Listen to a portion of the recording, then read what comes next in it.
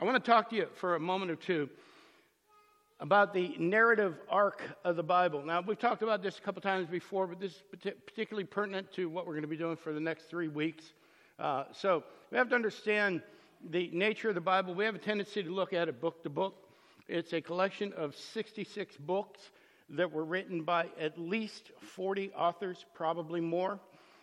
It took somewhere between 1,500 and 1,700 years to write the Bible. It was written in a number of languages over a number of cultures, and a wide variety of events were occurring in the world. And the incredible thing about the Bible is it's not just a collection of books. The Bible tells one story. There's a narrative arc that begins in the garden and kind of commences kind of quickly with the fall of man and the ejection from the garden. And the whole rest of the Bible, all 66 books, is a story about how God is going to restore his relationship with his children. So we begin at the beginning with the garden. We end with the New Jerusalem, which is kind of the new garden at the end. And every book in the Bible, every chapter in every book, every paragraph in every chapter, and every verse in every paragraph tells us something about the character and nature of God. It also reveals something about his redemptive plan, which rolls out over the entire scheme of these 66 books. So everything in the Bible serves a purpose, and that purpose is the revelation of God to his creation. So we call this progressive revelation. We learn a little bit more as we work our way through the Bible.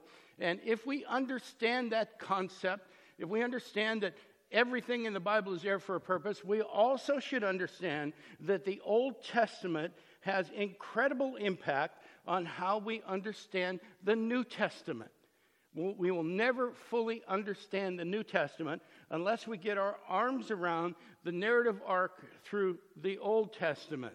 So, because God is revealing himself in the Old Testament, he's showing himself to the Jews. He's really putting himself on display for the entire world so that when the Messiah shows up in a dusty little town in the first century, everybody should recognize him. God has been revealing himself for 4,000 years by the time we get to the first century, particularly to the Jews. So people are without excuse if we understand the Scriptures. So one crucial element of what we call this progressive revelation is a concept called typology. Typology. Typology is a foreshadow. It's a portent.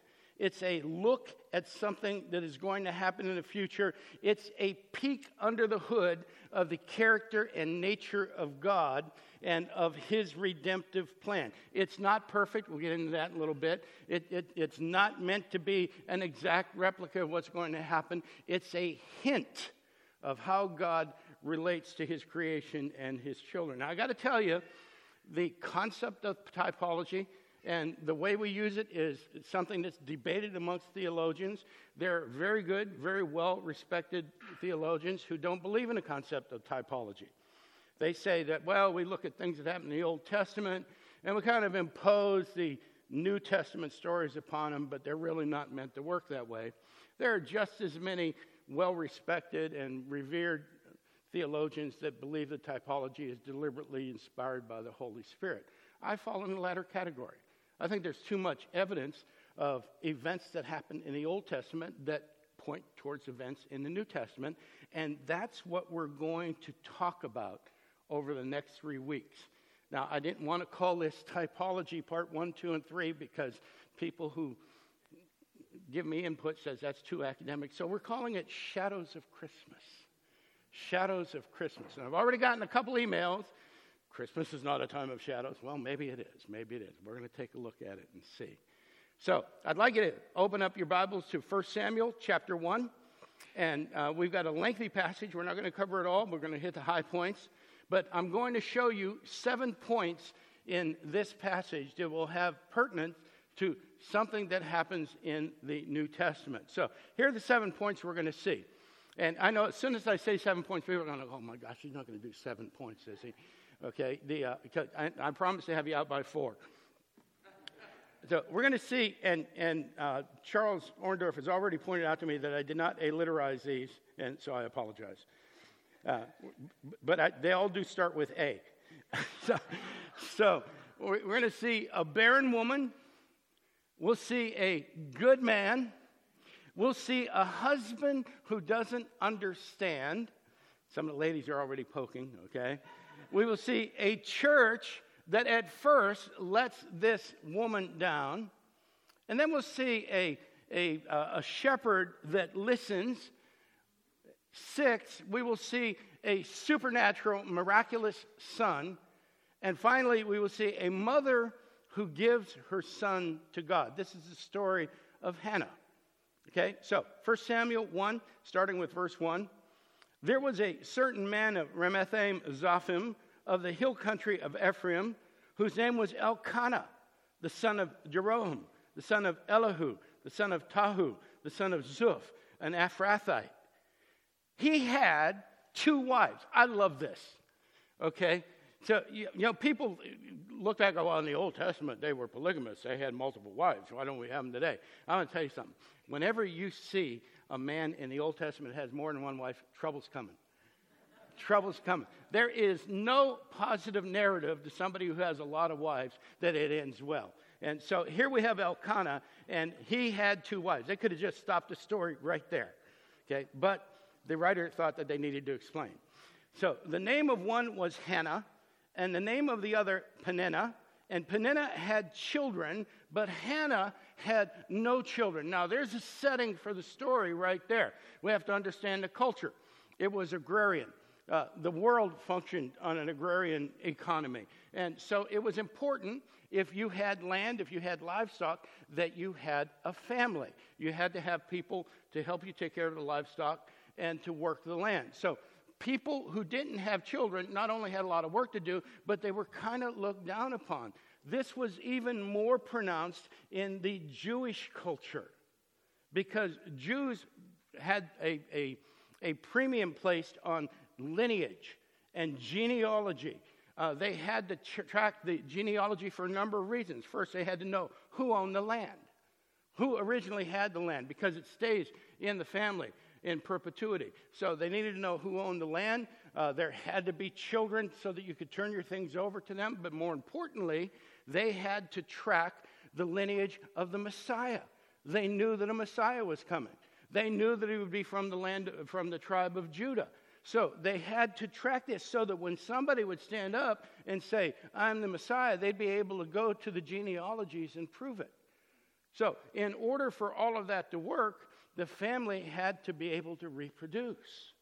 So you couldn't allow that. They had all these intricate laws for what would happen if a man died before he had any children, and the brothers would step in and all sorts of things just to keep things in order. So a woman who was barren would bear a stigma in this atmosphere.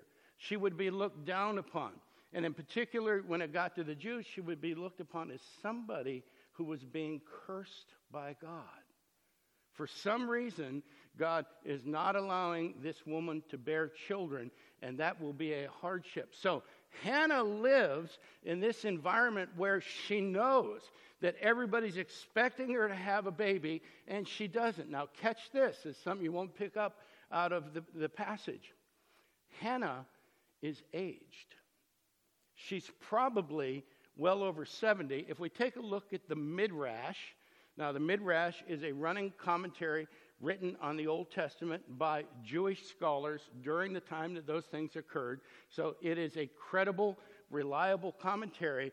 The Midrash puts Hannah at 130 years old. So Hannah has bore this burden of being barren. There's some alliteration for you. For 130 years. She's lived in a culture where there have been whispers in the corner. There have been accusations. She hasn't been invited to the local teas and that sort of thing, because there's something wrong with Hannah. That's our first point. A barren woman. A barren woman later in life. Physiologically, Hannah is unable to have children at this age.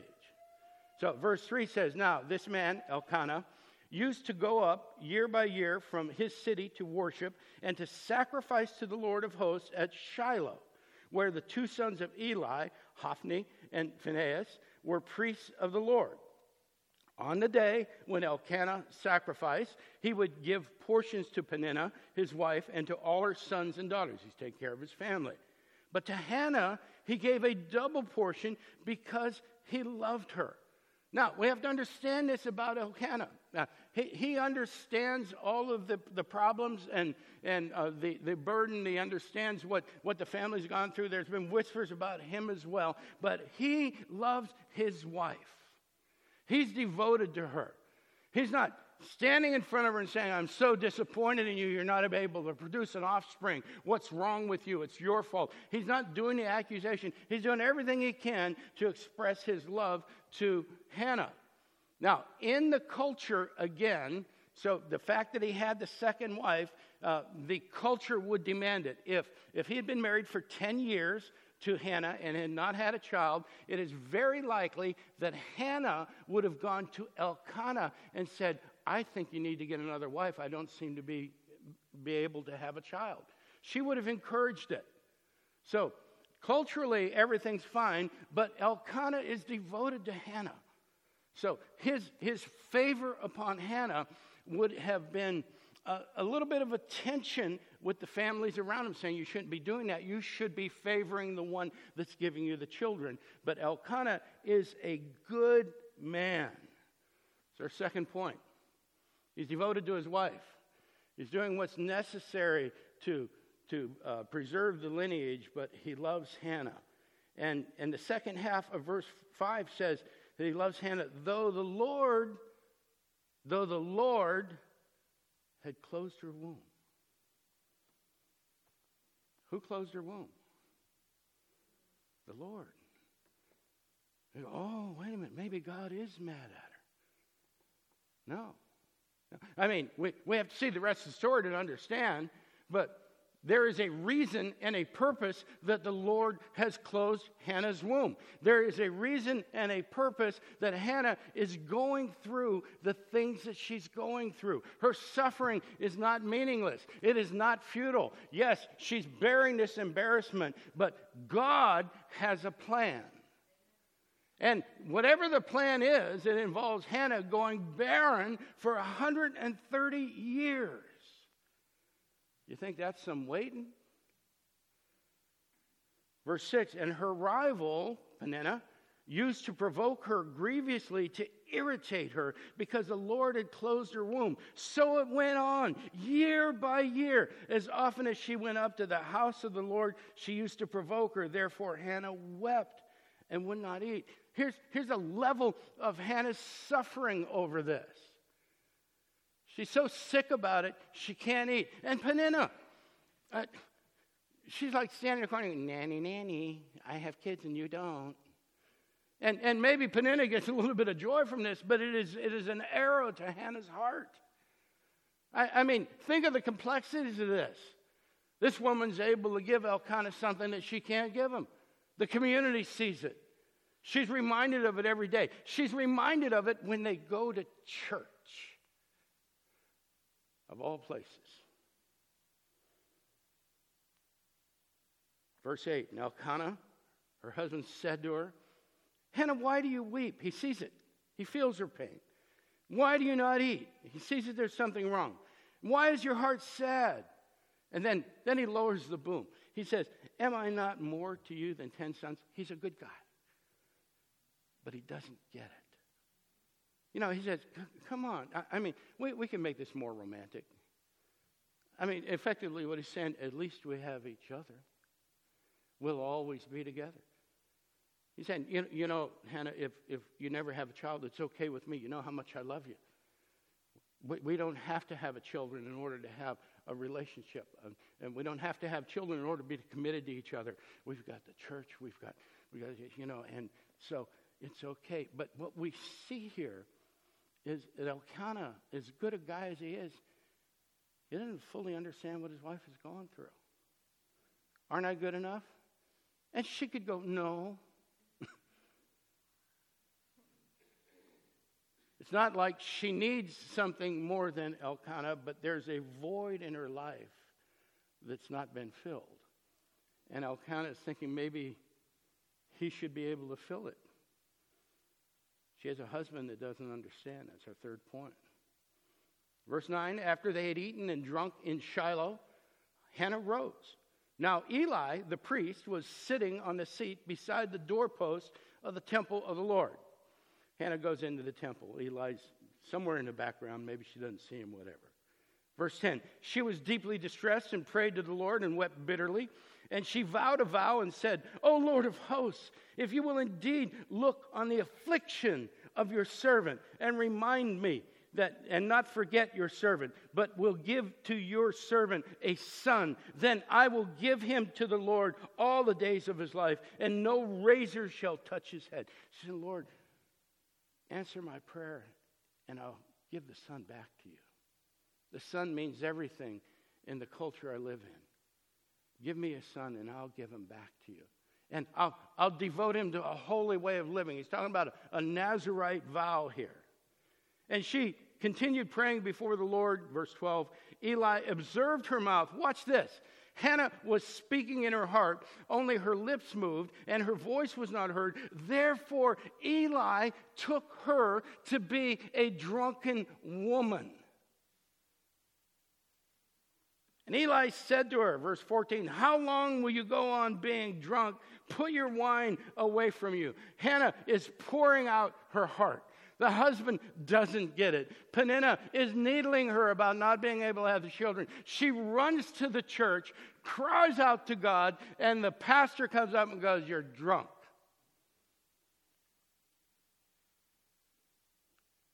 She must have been devastated. She's looking for answers. She's looking for comfort. All she gets is judgment and accusation. But she's a strong woman. And she answered in verse 15, no, my Lord, I'm a woman troubled in spirit. I've drunk neither wine nor strong drink, but I've been pouring out my soul before the Lord. Do not regard your servant as a worthless woman.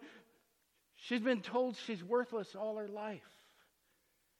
And now here's the priest telling her she's worthless. Don't call me worthless. For all along I've been speaking out of my great anxiety and vexation. And Eli, a light goes on in Eli's head. You can all see him go, what have I done? And he says, go in peace, and the God of Israel grant your petition that you have made to him. He gives her a blessing. So we've gone from the church that has let her down to a shepherd that is listening to her. Now that had an impact on Hannah. Finally, somebody hears. Verse 18, and she said, let your servant find favor in your eyes. Then the woman went her way and ate, and her face was no longer sad. They rose early in the morning and worshiped before the Lord. She's worshiping now. Then they went back to their house at Ramah, and Elkanah knew Hannah, his wife. I don't have to explain that. And the Lord remembered her. In verse 20, and in due time, Hannah conceived and bore a son. And she called his name Samuel, for she said, I have asked for him from the Lord. So here's our sixth point. A son. And miraculous, supernatural occurrences occurred. Physiologically, something has changed. And at 130 years old, Hannah has a baby. She keeps the baby. You know, we look at this at weaned, and we go, 2-3 years old. But something about the ancient culture is kind of interesting here. The age for weaning has decreased over thousands of years. In Hannah's culture, the weaning age was 4 to 6 years old. And you can find that actually in the book of Maccabees, in the Apocrypha. So Hannah keeps the baby for 4 to 6 years. Somewhere around there, probably 4 or 5 or so. And then she takes that son to Eli. In verse 26, and she said, "Oh, my Lord, as you live, my Lord, I am the woman who was standing here in your presence praying to the Lord." She's like, "Remember you thought I was drunk?" Okay, and verse 27, "For this child I prayed, and the Lord has granted me my petition that I made to him. Therefore I have lent him to the Lord. As long as he lives, he is lent to the Lord," and he worshiped the Lord there. So here's our seventh point. A mother who gives her son to the God. Now that's a big move, okay? In any family, that would be a big move. I'm going to take him over to the church and leave him there. Now you know why he had to be a little bit older. What is a priest going to do with a baby? Okay? So he's a little bit older. He can do some chores. He can learn some things. They can communicate with him. And she takes this baby that she's waited 130 years for and gives him to Eli. Hannah's commitment is total. The one thing that she's wanted all of her life, she lays on the altar. And she doesn't say, "Here, Eli, I give him to you." She says, "I've already given him to the Lord." Now, the relationship there doesn't end. If you read on further, she visits them. She's making coats and so on and so forth. But she surrenders him to Eli. And you can see the rest of the story. It's an incredible history of Israel. Samuel goes on to be the first in a long line of prophets that are sent to Israel. And he is the bridge. He's the transition between the era of the judges and the era of the kings. As a matter of fact, Samuel identifies and anoints the first two kings of Israel, Saul and David. So he becomes pivotal to our narrative arc of the Bible. And so what we've seen here, we've seen a barren woman, older in age. We've seen a good man, albeit one who doesn't necessarily understand everything his wife is going through. We see a church that at first lets this woman down, but then we see a shepherd that goes in and listens to her, and we see a son born miraculously. And then we see maybe even another miracle, we could call it, the mother who surrenders her son to the Lord. So what does this foreshadow? Well, my first thought is Mary. Maybe that's pretty good. We need to understand a couple things again. The nature of typologies is imperfect. They're not meant to be an exact image of what's happening. So we have to kind of back up and look at the big picture if we're going to understand how a typology applies to something that happens in the future. They're incomplete images of what will become complete and will ultimately be perfected when we all stand in glory. So we need to know what this typology reveals about the character and nature of God and his plan of redemption if we're going to understand what it's pointing to. So what did we learn? Well, the first thing we learned was that God hears the prayers of his children. He hears their prayers. And the second thing we learned is God redeems. He hears prayers and he redeems. And the third thing we learned is that God moves in the supernatural. He can change things around any way he wants to. He can alter the laws of physics. He can alter the laws of reality because he's God. He moves in the miraculous. The fourth thing we learned is God honors those who are committed to him. Now, the fifth thing we learned is probably the most important. God has a plan. Now, we hear that all over, bumper stickers. God's got a plan for your life. Did he have a plan for Samuel's life? You bet. Even more important, did he have a plan for Hannah's life? Yes. Did it include some hardship? Absolutely. Did Hannah suffer? She did. Did she go through heartbreak and disappointment and dashed expectations? She did. But God had a plan. And Hannah was smart enough that when she saw the plan, she surrendered totally to the Father in heaven.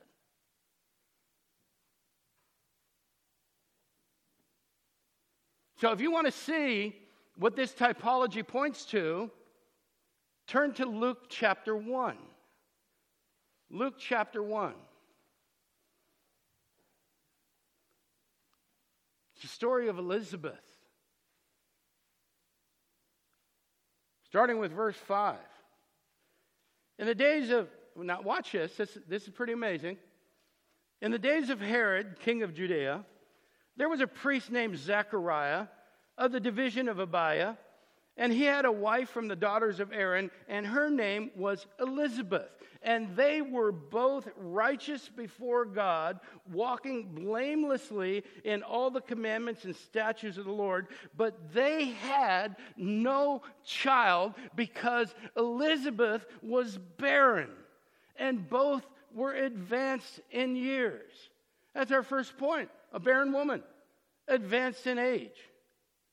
Now, while he, Zechariah, was serving as priest before God when his division was on duty, he's a priest, he's a descendant of Aaron, he's a good man, our second point, a devout Jew. According to the custom of the priesthood, he was chosen by lot to enter the temple of the Lord and burn incense, and the whole multitude of the people were praying outside at the hour of incense. Now, Zechariah is a good man. He's a good husband. There's nothing wrong with them. They are righteous in the eyes of God. And he's a priest, and he has prepared all of his life to go into the Holy of Holies and serve. And this is his moment.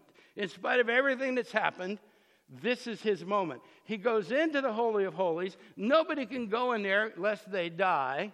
So he's had to go through all of these cleanings and all of these ceremonial garb and everything to get in there just to stay alive. And there's an angel in there. And you could see Zechariah going, oh, does everybody see an angel?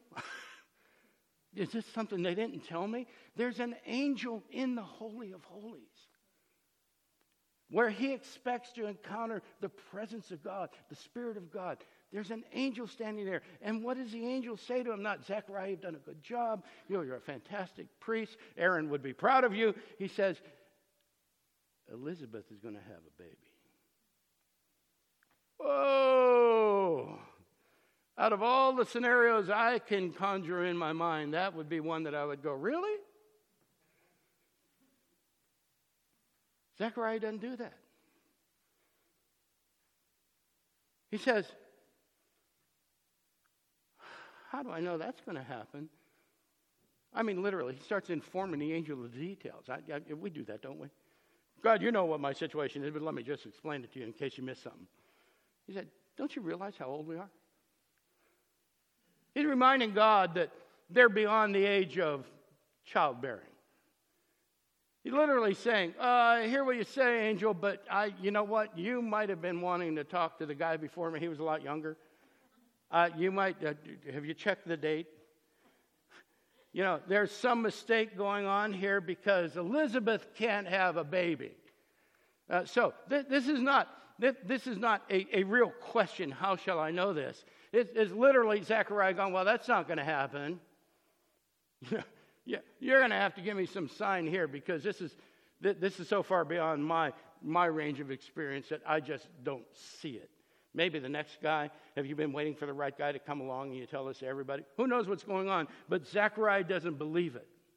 And so we have a couple of points all along here. Number one, Zechariah is the good man. He doesn't understand what this statement means to Elizabeth. So he's a good man who doesn't understand his wife, but he also represents the church. And at the moment that Elizabeth needs him to embrace this promise, he rejects it. And the church lets Elizabeth down. Zechariah walks out.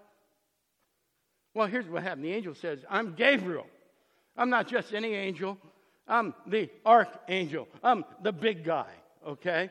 God sends me for very special things, and he sent me to you. I stand in the presence of God, and I was sent to speak to you and to bring you this good news. And behold, you will be silent and unable to speak until the day that these things take place, because you did not believe my words, which will be fulfilled in their time. Zechariah can't talk. Comes out of the temple. Everybody's standing there. What happened while you're in there? He's like, They know something's going on. Nobody knows what it is because Zechariah can't talk. He goes home. Verse 24, after these days, his wife Elizabeth conceived.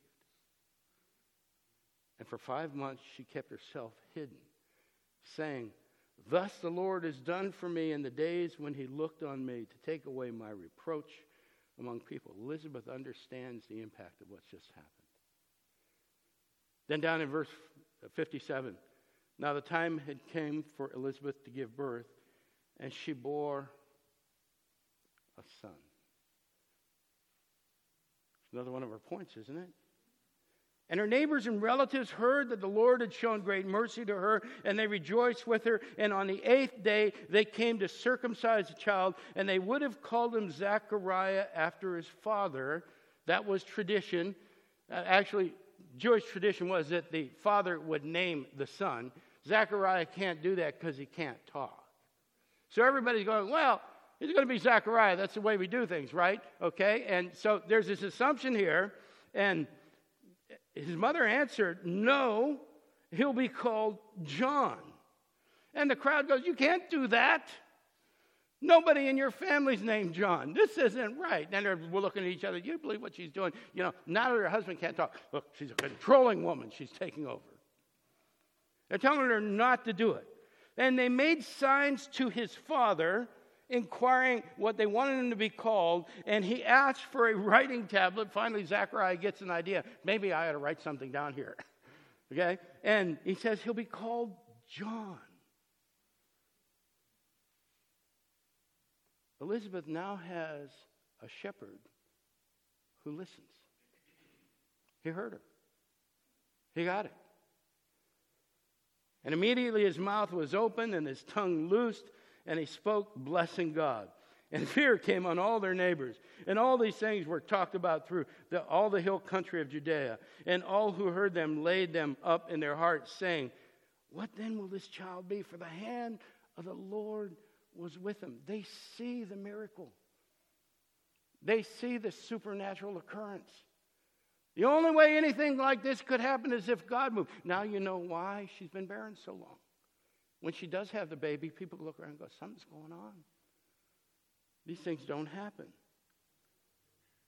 Then we see this in verse 80 of Luke 1. And the child grew and became strong in spirit, and he was in the wilderness until the day of his public appearance to Israel. What mother allows her son to go live in the wilderness?